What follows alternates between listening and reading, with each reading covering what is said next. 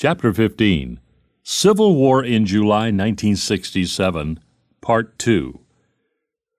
The most revealing fact of the July Civil War in the American cities was the continuing parallel to the attitudes and actions of America's imperial war in Vietnam. The American troops' attitudes toward the Negroes in the urban ghettos followed with uncanny similarity their attitudes toward that other oppressed colored people, the Vietnamese. This is apart from the fact that American Negroes are drafted to fight and die in disproportionate numbers in the Vietnam War. Newsmen reported that on New Jersey Governor Richard J. Hughes's staff during the fighting there were the Hawks and the Doves. Terms like hold and clear, search and destroy began to be applied. Revealing also was the famous interview, New York Times, July 29th, with Major General Almarin C. O'Hara, commander of the New York State Army National Guard.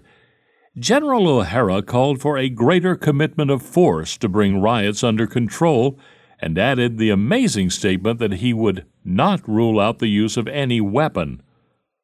Escalation once more raises its ugly head.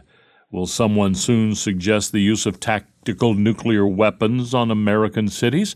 Clean ones, of course, so that the fallout doesn't filter down to the white areas. The general, however, assures us that while he contemplates the use of hand grenades, bazookas, and recoilless rifles, the chances of using heavy artillery are very remote. Well, we must be grateful for small blessings.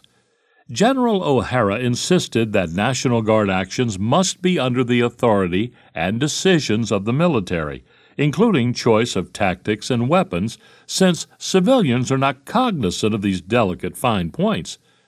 These are military decisions which should be left to military men. O'Hara also stressed that the National Guard must not be unduly restrained by civilian authority, because if the military is brought in and they lose control, then what do you have left?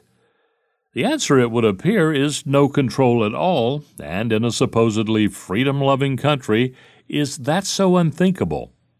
General O'Hara conceded that the standard riot control techniques, stressing closed formations with bayonets at the ready, are not really adequate for the kind of guerrilla warfare — these are American cities, remember, not Vietnam — and snipers we face these days. Instead, he said, that military methods used in flushing guerrillas out of villages in Vietnam could be adapted to guerrilla warfare in the ghettos. Of course, he added wistfully, we can't do just what we would do in Vietnam. Out there, if you had a sniper in a room, you just crank up a tank and fire a shell through a window, destroying the whole room and much of the building. I don't think public opinion would accept the use of that kind of force here. Poor General O'Hara, to be hobbled like that. But cheer up, General. I'm afraid that public opinion might well support that kind of force, provided, of course, that it would not be used in white middle-class areas.